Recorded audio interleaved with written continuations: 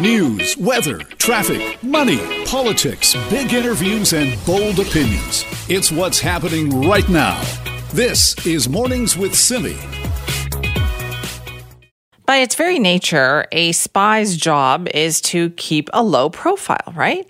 But a Canadian intelligence officer is now coming out of the shadows to blow the whistle on how his agency, which would be CSIS, handled safety protocols during the COVID-19 pandemic. Let's bring in reporter Jasmine Pisano now for more on this story. Good morning, Jasmine. Morning, and thank you for having me. Well, thanks for joining us for this. So tell us, what exactly is going on here with this Canadian intelligence officer? What is he saying? Thank you. And like you said, it's rare that we hear from anyone from CSIS, but Gary Voss-Smith was brave enough to tell us his story. He may only be a few months away from retirement, so he volunteered to speak up because he's been worried about the health and safety of his teams. Many of them are forced to come into the Ottawa headquarters because they work on sensitive files.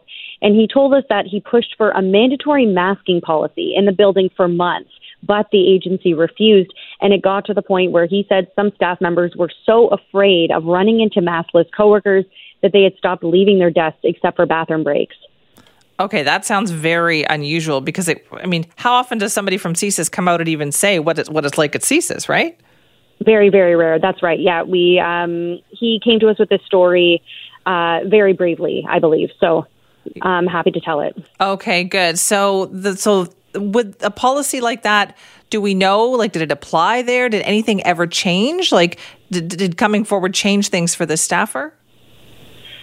Well, in explaining that, if they wanted a mandatory masking policy, so CSIS told us that it's been following the advice of the Public Health Agency of Canada since the start of the pandemic. And it also said it's been taking measures, including hand washing and physical distancing, to prevent the spread of COVID-19. But it made masking mandatory when public health advice changed with the third wave. We also know that managers had pushed back against Voss-Smith when he had advocated for this change. And one of his supervisors had suggested he was being perceived as, quote, disrespectful. CSIS Director David Vigneault also responded to Voss-Smith by saying that requiring masks was not necessary. But in March, CSIS had COVID-19 outbreaks at its building, and Vigneault himself tested positive, though the agency said he became infected outside the workplace. And it was only after the outbreaks that CSIS started requiring everyone to wear a mask at work. And though CSIS told Global that its employees have been free and encouraged to give their input about safety measures at work. What a story. All right, Jasmine, thank you for that. Thank you so much for having me, Simi. This is Mornings with Simi. We're pretty much just on the verge of camping season, really fully getting underway. But as we know, it was announced back in March that only BC residents could book a campsite in our province for the spring season. They have had to cancel some reservations of people who are trying to book from outside of our province. But we thought, let's find out how camping season is shaping up. Our contributor Raji Sohal is with us now for more on that. Good morning, Raji.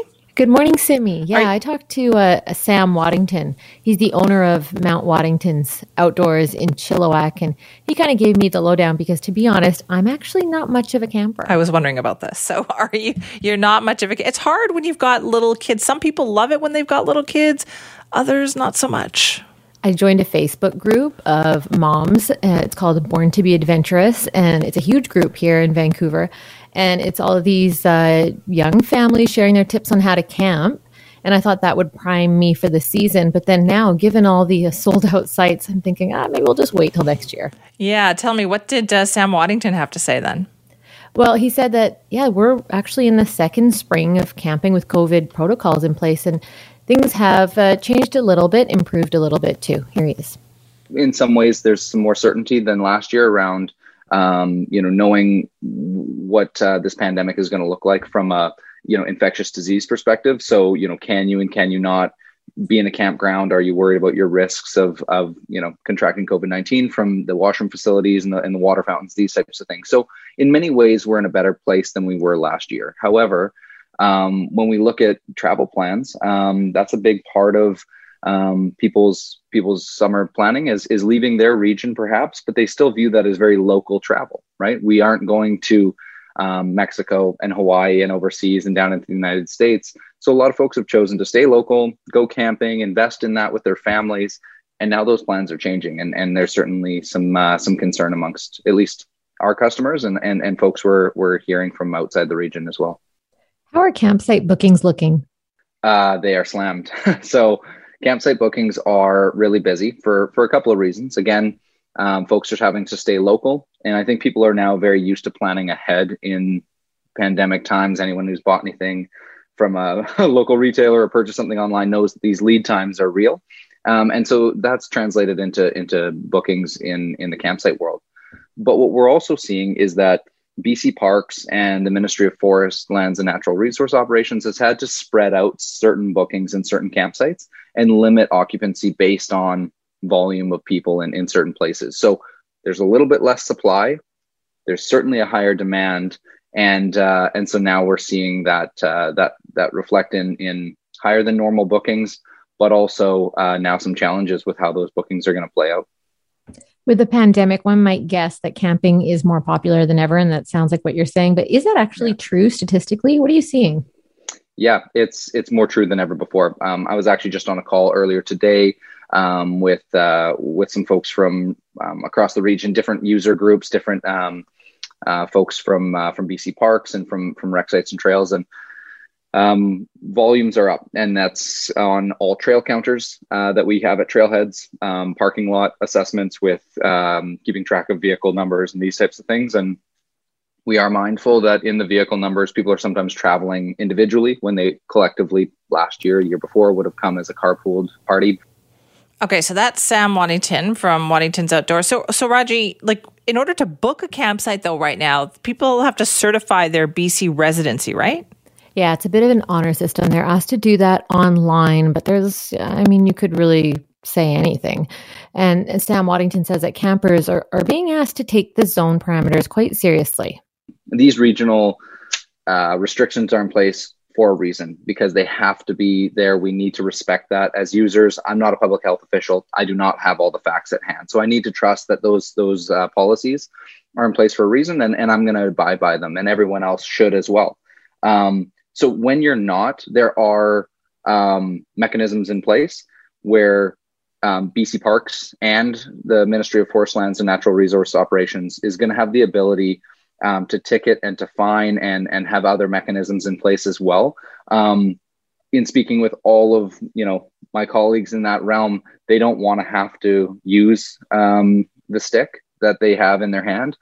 They really don't want to be playing that game of trying to keep people away and finding families while they're out camping because they left their region. So what I would ask is, these are other individuals who just want to go home to their families and be safe as well. They've got a job to do. They're trying to maintain trails. They're trying to keep our backcountry safe. Please don't put them in a position where they need to reprimand you as a grown individual for breaking a very simple rule that's there for your best interest and your families and my family as well. Okay, it sounds like, though, they don't really want to be the person handing out the punishment here, Raji. No, and can you imagine? You've packed up with your family, you've driven several hours, you get there, you get spot checked, and in front of your kids, you have to sheepishly say, oh, sorry, yeah. I broke the rules. Exactly, and then you get sent home right then and there. So, nobody wants to find themselves in that situation. And these, like Sam said, these are in place for very good reasons. Yeah. They ought to be respected. All right, we're going to talk with you a little bit later on the show about camping too. Thanks. We've been talking about camping this morning, when people are able to move around again. It's so busy on those campsites out there. Our contributor, Raji Sohal, joins us now for more on this. Good morning, Raji. Good morning, Simi. Okay, so we've talked about how busy it could potentially be, but let's talk about the toll that's taking on some of our outdoor spaces. Yeah, actually quite a toll, just given that it is a record year for bookings and trails have been completely packed. I talked to Sam Waddington, the owner of Mount Waddington's Outdoors out there in Chilliwack. He told me about the impact that all this nature traffic is having. Mental health in the wilderness and getting out and experiencing beautiful British Columbia has always been top of our agenda. But we're seeing tourism agencies talk about, over tourism, talk about strategies for going to be at trailheads, for how do you pack it in, how do you pack it out? Because anytime you have this kind of a change, you're not having experienced users exclusively using more facilities than before. You're having some very new challenges because a lot of first-time users, which is awesome. Again, get outside and do that, enjoy it, and you have every right to be there, even if you've never been hiking before. But there are ways to be in the backcountry that might be different. And here's an example of something that you may not think of, is on a trail. Oftentimes we call them single tracks. So they're narrow paths through the forest. Everyone can kind of picture that trail.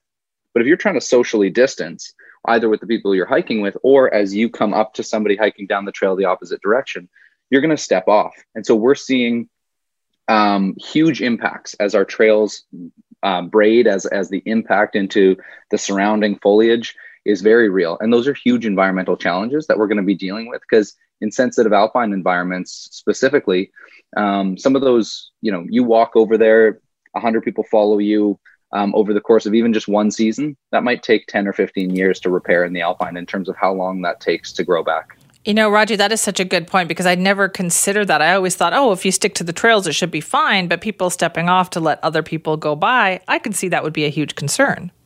Yeah, I never gave it a thought till he mentioned it either. And I was thinking of myself and how I go up the trails and how I'm trying to leave 2 meters between myself and other people, even just doing the grouse grind. The trail it's done. Like, it needs work, and it needs some rejigging. So the ecological impact there is huge. And Sam Waddington doesn't think that the province is stepping up to help overburdened municipal parks and doing enough to protect trails. He in fact said that a lot of volunteers are doing that kind of work. But he does want us to consider how users can curb damage. A lot of people don't realize that you can actually spend up to 14 days in any location in Crown lands in the province of BC. And the province of BC is the vast majority Crown land, not private held land or city lands. So all lands that are not a provincial park and are not within a city jurisdiction, those are Crown lands. And you can hike up a trail and camp, and you can camp next to a river, and you can pull off of a forestry road and you can camp. There are ways to do that are low impact or no impact. And you have to be managing those things, especially if you're camping in places that are not a designated camp area. That doesn't mean they're illegal. In true, anytime somebody's done a through hike through the wilderness, or a lot of, whitewater paddlers and climbers and these types of folks have always kind of known that you can camp while you're on those types of trips in the backcountry and following a leave no trace philosophy. That's totally appropriate. But what we're seeing is more and more people are doing that just by default. Last summer, we saw a lot of it because they were driving to a campsite that was full and then doubling back and maybe just pulling off on a forestry road somewhere and camping just because they had all their stuff. It's now 7:00 at night and they didn't know where to go, and they're an hour and a half from home. So we saw a lot of that happen by default. So what we'd ask is that if people are planning those things and you're looking at maps and planning some backcountry trips, don't shy away from those backcountry zones. Take a look at what's happening and see if there's a unique opportunity to camp in some really special spots. Okay, that's good advice. But Raji, I think the most important thing here is you really got to do the leave nothing behind philosophy, right? Like, make Absolutely. it look like you weren't there.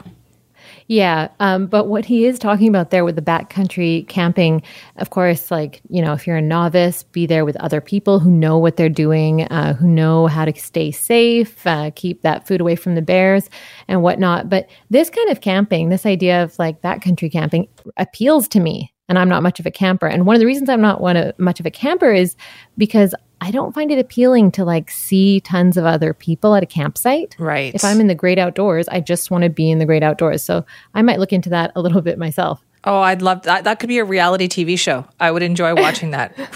Raji in the great outdoors. Thanks for that.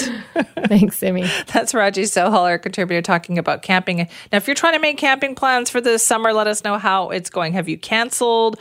Are you rescheduling? Simi at cknw.com. This is Mornings with Simi. I think a lot of us were very surprised to see the pictures yesterday of the bear kind of wandering around on the east side of Vancouver yesterday, almost to downtown Vancouver, actually. So you had police called out, conservation officers called out, because there were calls of people seeing a black bear wandering near the PNE. That was yesterday at around noon. Then they were able to track this bear all the way to the train tracks near the foot of Heatley Avenue. That's almost downtown. That's eventually where the bear was tranquilized. It's going to be relocated somewhere in the sea to sky region. That's according to the Ministry of the Environment. But boy, it sure got us thinking about, we talk about bears on the North Shore and the Tri-Cities, but on this side of the bridges on the water, that's a bit unusual. Let's talk more about it now with Lucy Cadman, who's the Executive Director of the Black Bear Society. Good morning, Lucy. Good morning. Did it surprise you to see these pictures yesterday? Well, I was certainly somewhat surprised yesterday afternoon when I received a number of calls actually from concerned residents that had seen this bear wandering very, very close to Gastown, as you say. Now, it's not that unusual to see bears traveling closer to the PNE. We've seen that over the past couple of years. We're suspecting that the bears are traveling along the railroad from Burnaby, which certainly is bear country. So do you think what happened is just every once in a while, and I don't remember hearing of one getting so close to downtown before, but just wandering away, just kind of following a path? Absolutely. They're curious animals. They enjoy exploring their surroundings. Certainly, that's not a good location for a young bear to be. They're very vulnerable in that area, certainly. So we're very, very pleased that this bear was offered a second chance and they were relocated to a more suitable location. We'd like to say that typically doesn't happen. Bears that find food around houses could be garbage, birdseed, fruit trees, pet food, freezers, fridges. Any bears typically across British Columbia that find food outside our homes will be killed and not relocated. So very glad to see that this bear got a second chance. There's lots of natural foods for them on the way down there as well, with all the clear-cut areas. At this time of year, bears are seeking out grass, dandelions, digging for bugs. So there was certainly lots of natural food on that route that the bear might have enjoyed too. Right. So the little guy was just kind of looking for a grassy area probably, right, to settle down for a little while. I suspect so, and especially our younger bears, they are very curious. And so they can end up in some unusual places. We had a bear that got into a garbage truck on the North Shore a few years ago, and that bear did end up right in the downtown core before they realized the bear was in the garbage truck. So you've had a couple, but it is unusual. Yeah, it is. Okay, so then, Lucy, what are some of the areas in Metro Vancouver that would you say are the most bear problematic? I don't know if we've got bear problems. We've certainly got lots of people that aren't acting on their responsibility to secure food. Where I say we've got lots of bear activity, certainly everywhere on the North Shore. We've been incredibly busy with bear activity since mid-February. So we've had at least 10 individual bears that have been active since that time. That's very much due to lots of unnatural food sources. So the bears went straight from their dens back into the communities where they found food. And then, of course, we've got areas like Port Moody, Port Coquitlam. They're really hot spot communities for wildlife, and certainly Burnaby, typically Burnaby Mountain. But as we can see from this story, it might be a little bit closer to the lower Burnaby, closer to downtown area there. So anybody living in areas where bears live, what we ask is that you secure food outside of your home and you give these bears lots of space as well. We really don't want to see people chasing them for photographs and putting lots of pressure and stress on these animals. Certainly, if you see a bear as you're driving, we ask you to slow down and give them lots of space, but please don't pull over and take photographs. Please don't try to distract bears either as they're trying to cross the road. So they are very calm and peaceful by nature, which is why this bear did look very relaxed. Yeah. Sure, they've had quite a stressful time, though, so to be tranquilized and then, dropped off in an area that you're not familiar with, it is very stressful, which is why, typically we don't support relocation. If it's a bear that's just in the community finding food, what we want to do is get people to secure that food, and the bear will move on because relocation is very, very stressful, and many of our bears don't survive that, very sadly. Okay, so you mentioned that you've been getting calls and stuff since February. Now, is that normal for this time of year? Are you seeing regular bear activity, or is it busier? Well, goodness me, certainly more people are aware of the North Shore Black Bear Society, so that's increased reports. We had a lot of bear activity on the North Shore well into mid-December, so that's thanks to a mild winter, but really it's the unnatural food sources that are available to these bears. So bears den for the winter because there's no natural food, no berries, no dandelions, no salmon, so they conserve their energy. But if we leave food available to them, some bears can remain active over the winter. And we did see that on the North Shore. So typically male bears might den for a much shorter period of time. They might leave their den. When bears go into hibernation, they don't go into really deep sleep. It's very easy for them to wake up. They might leave their den and supplement their winter with some unnatural foods. And yes, absolutely, thanks to people leaving food out, that's created a huge increase in bear activity in residential areas here on the North Shore. So we've had a very busy and early start to our season. It's going to be a busy year for bears in British Columbia. Right. So is that the garbage thing? Do you think that's the number one attractant there? If you could just get people to be better about their garbage? Absolutely. Anything that smells really bad to us typically smells really good to a bear. So if you've got lockable garbage carts that were issued by your district or municipality, they will not be bear-proof, and we've got to make extra efforts to secure them. If you have a garage or shed, we really encourage people to keep garbage and food scraps inside a secure area such as that. Freeze really odorous things like meat and fish, and baby diapers are a very strong bear attractant. So we want people to keep those inside of your home or garage until the morning of collection.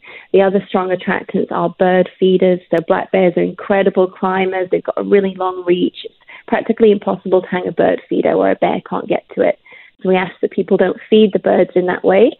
Plant to encourage the birds, install a bird bath, and then moving forward, it will be fruit trees, a very, very strong attractant. So if you don't have the time to manage your fruit tree, we please ask that you remove that. Bears will remember where they found food, and they will continue to come back. Right. Hopefully this one, though, won't be too deeply impacted by this and is perfectly fine being relocated. Lucy, thank you so much for your time this morning. Thank you very much. Take care. This is Mornings with Simi. The latest predictions from Canada Mortgage and Housing say home prices in Metro Vancouver are going to continue to rise over the next few years. I don't even know how that seems possible given the price increases that we have seen already over the last year or two. According to Canada Mortgage and Housing, they're saying, you know what, we're a gateway city. Closed borders have a disproportionate impact on Vancouver's housing market, and they believe that prices are going to continue to go up because of the current situation. And they believe it's also a direct indication of the scarcity of homes for sale. So if that's not going to change, what are we going to do about it? What is the federal government doing about it? To talk more about that now, we are joined by federal NDP leader Jagmeet Singh. Thank you very much for being here. My pleasure. Now, I know this is something near and dear to your heart. I mean, you are a Burnaby MP. What is being done for housing in the current budget? Is there anything? No, nothing really at all. And that's one of the biggest gaps in the budget. And it is something really near and dear to me. I think about it all the time, how it is so impossible for someone to buy a home right now, how the housing prices for rent, just finding a place to call home is becoming impossible. And it is frustrating to me, and I understand people's frustration when they just feel like they're doing everything right, they're saving money, but they just can't afford a place. So what I envision coming out of this pandemic is we've got to take this crisis seriously. And the problem I've seen with Justin Trudeau is that he often says something is a crisis, but then doesn't act like it. What I want to see us do is two things. One, we've got to get at the pressures that are rising the cost of housing. And the second thing is we've got to tackle the opportunity for people to buy a place to call home. So the two ways I'd look at it, one is we've got to massively stop the kind of influx of money that is driving up the cost of housing. So a foreign buyer's tax was I think, effective in BC, but it's got to be national. So I'd like a national foreign buyer's tax, a national vacant property tax, so we can free up homes so that people can actually live in them instead of them being used as a stock market and right. Plopping money down somewhere where it's safe. Money laundering is directly connected to the rise of cost of housing, something that BC understands, but it's not something as well known across Canada.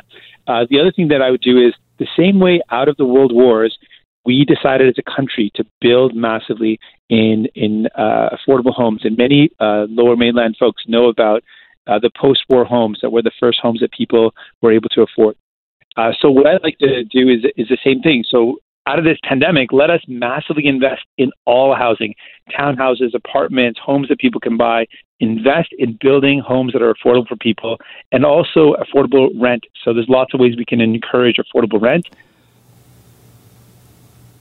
use this as an opportunity to kickstart our economy by really investing massively in building these affordable homes. Now, I would argue, though, that the key to getting some of this done lies with you and your party, given that, the federal Liberals are in a minority government position. So why can't you get this done? What we've seen throughout the pandemic is that we've had to fight tooth and nail for any support for people. The Liberals started off the wage subsidy, for example, at 10%. They were proposing to cover 10% of a worker's salary.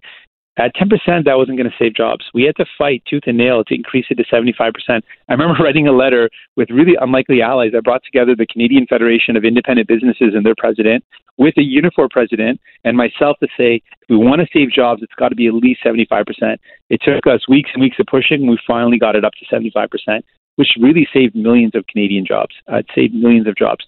Same way with CERB. It started off at 1,000. We had to fight hard to double it. There was no help for students. We had to fight to make that happen. And there was no paid sick leave. We fought to bring that in. So we have had to fight tooth and nail. It's not like the Liberals are just waiting to do things that are helpful for people.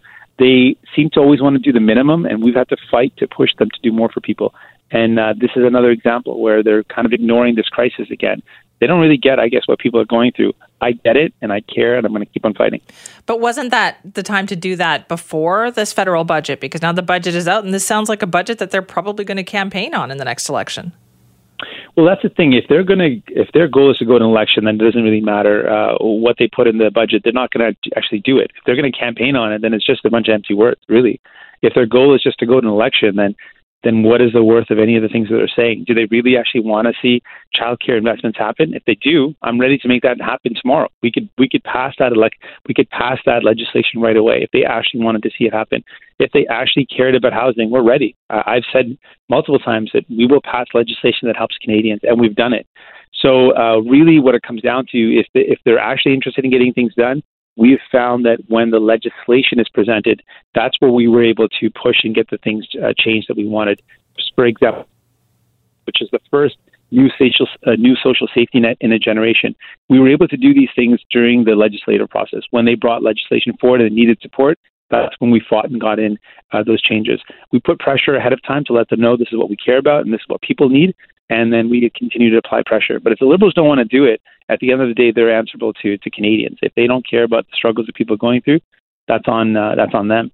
People can vote for more of us, and we will get these things done. Yeah, if you had to pick one thing, though, on that list of items that you talked about in terms of improving the housing market, what would be the one thing that you say this must be done? I think we just got to really build more affordable homes, like places that people can call home. We've got to do similar to what we did after the post-World Wars. It was the same kind of initiative where, as a nation, we decided we've got to build homes. So we used the CMHC, federal funding, and built homes. And a lot of the first homes that people bought after the World Wars were these post-war homes. That's what I'd like to see. I think is one of the most important things. And we made that commitment in our platform that a new Democrat government federally would just massively invest in building new homes that are affordable.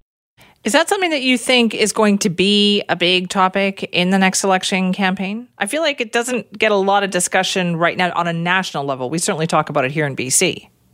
Yeah, I mean, it doesn't get enough attention, but it is something that I hear everywhere. Like everywhere I go, whether I'm in my riding in Burnaby or if I'm in Toronto, if I'm in Montreal, even in Atlantic provinces, it's actually something issue. Though every region is very different, every part of Canada has a lot of different challenges or different and unique circumstances. Housing is a unifying factor. Everyone is going through a struggle right now. Housing is unattainable for so many people. And so I really believe it's a unifying issue that we can solve. Like we have seen other countries do this. There is a path forward, and I'm really confident we can get it done if governments have the will to do it. A new Democrat government would have the will to do it. Listen, thank you very much for your time this morning. Always a pleasure. Thank you. This is Mornings with Simi. More than a few areas will be in need of revitalization when we move out of this pandemic. One of them being Gastown. I mean, before the pandemic hit, that was a bustling area. Lots of pubs, lots of restaurants, very busy, very busy socially there. And that has changed, of course, and it's a different vibe down there now, but there's planning underway from the Gastown Business Improvement Association to talk about the kind of things that they need to do to bring people back, something that would make it busy once again. And there's some interesting stuff about going on there. Joining us now for more on this is Eli Brennan, owner of the Water Street Cafe, one of the big restaurants there in Gastown. Hi, thanks for being with us. Simi, thanks for having me back on the show. Great to hear from you. Tell me about how things are going at the Water Street Cafe. You know, it's a very difficult time for everyone in our business. We're very fortunate that we have an amazing community and amazing team, and a lot of people coming down to support. But I won't lie, it's been the hardest 14 months I've ever experienced personally. And so you are still getting customers. You are keeping the place open. Oh, definitely. We're there. We've got our patios. The city's been very supportive in extending that area, and we're ready to serve you.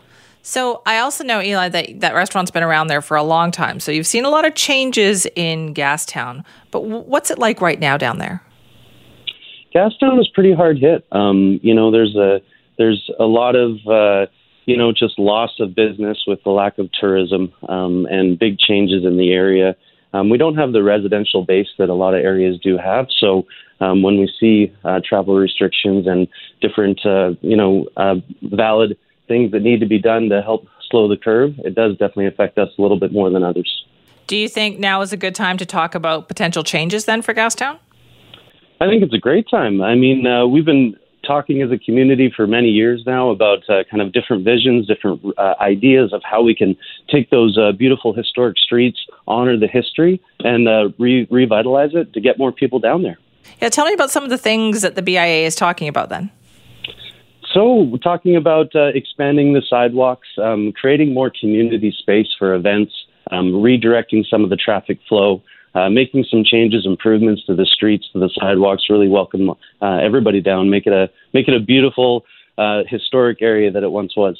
To make it more kind of pedestrian oriented, I guess, too, right? Because, I mean, that is, I would say, probably, if not the most, one of the most pedestrian oriented, like, it's pretty pedestrian heavy already. It is, yeah. We see over 15,000 people walking down in front of the restaurant, at least at the Water Street Cafe on a regular day. I think that's kind of the vision is make it so that it's easily so that we can shut it down and do community events, have a lot of outdoor space, welcome people from all over, have vendors in the streets, slow the traffic down. And I think they've come up with some really great plans and really great ideas. Now, one of their ideas is moving the steam clock. How do you feel about that? You're right there. That one, is definitely hard for me to kind of visualize how that'll help the area. The idea is to kind of have it at the front of Gastown, so that everybody can kind of see that as they come in. I'm more on the opinion that we want to get people onto our streets, have them come through all the streets of Gastown, not just kind of be on the outside of it. So I personally think that the Gastown steam clock needs to be more in the center, in the hub of the area of Gastown. But that will definitely bring a big change wherever that lands. Yeah, so they're talking about moving it to the intersection of Water Street and West Cordova there, as you say, just at the beginning. But, Eli, this is funny because I have a connection to that area too. My first real summer job was summers at a souvenir shop down in Gastown. Mm-hmm. Literally right in front of the steam clock. So I heard that thing going off every 15 minutes. It's like burned in my brain. I heard it so much for so long. I just can't really envision moving it somewhere, like it just seems kind of artificial to do that. I think that, I personally agree. I mean, I hear it every 15 minutes. I also live in Gastown. I can hear it from my apartment. So wow. I can't escape it. But, there's a comfort to the sound of that. And I just really believe that changing it, there has to be a valid reason if we do that big change. And right now, I know that my business associates and everybody on that corner, that would really affect us. We took those locations. Part of it was because the steam clock was there. So I do hope the city and the community does take that into consideration and consults everybody in that area. I know that in the summertime, especially with the cruise ships, I mean, that's a real gathering place, isn't it, right? Because all the tourists stop in front of there because they want to get the picture as the clock goes off. It is a lot of energy and a lot of fun in that area when we see the cruise ships in full swing and all the locals coming down to catch those shots of themselves. I mean, the selfies that get taken there every day, I don't know. I can't even imagine how many it is. That's a lot. All right. So this is a critical time, obviously, for Gastown. Have businesses closed down there? Like, have things changed in that way? Definitely. There's been some closures. It's been really, really painful and hard to watch colleagues and peers have to close down their dreams, their visions, something that they put their whole life and work into. It's definitely, but that has happened all across BC. And, this is not exclusive to us. So I just ask that, if you're able, if you have the ability and the means, go out and support a local business, go out and support a restaurant, buy that gift card, order that meal. If you're comfortable, go and dine on a patio, because that is what's making the difference to help us survive. All right. Well, listen, Eli, best of luck, and hopefully we'll talk to you when things really start to get better. Well, call anytime. I look forward to it. Okay, thanks. It's Eli Brennan, owner of the Water Street Cafe. It's been there for a long time down in Gastown, talking about the plan that the Gastown Business Improvement Association has put forward to, according to them, improve things in Gastown. And you know what? Some of the stuff sounds really nice. Like, they're talking about really encouraging more pedestrian spaces. I mean, it's so busy in Gastown. Like, if you drive through there, you're pretty much crawling through there already, because people are just crossing the street and there's so many people walking around. So they're talking about plans to improve the pedestrian spaces. But the one that's really generating a lot of buzz is their suggestion to relocate the steam clock from where it is right now up to the entrance there at Water Street and West Cordova, so that it's kind of like at the entrance to Gastown, as opposed to where it is now, which is just kind of one block into it. I'm personally attached to it the way it is and where it is, as Eli makes a great point too. A lot of businesses that are around the steam clock, they want their location because the steam clock is there.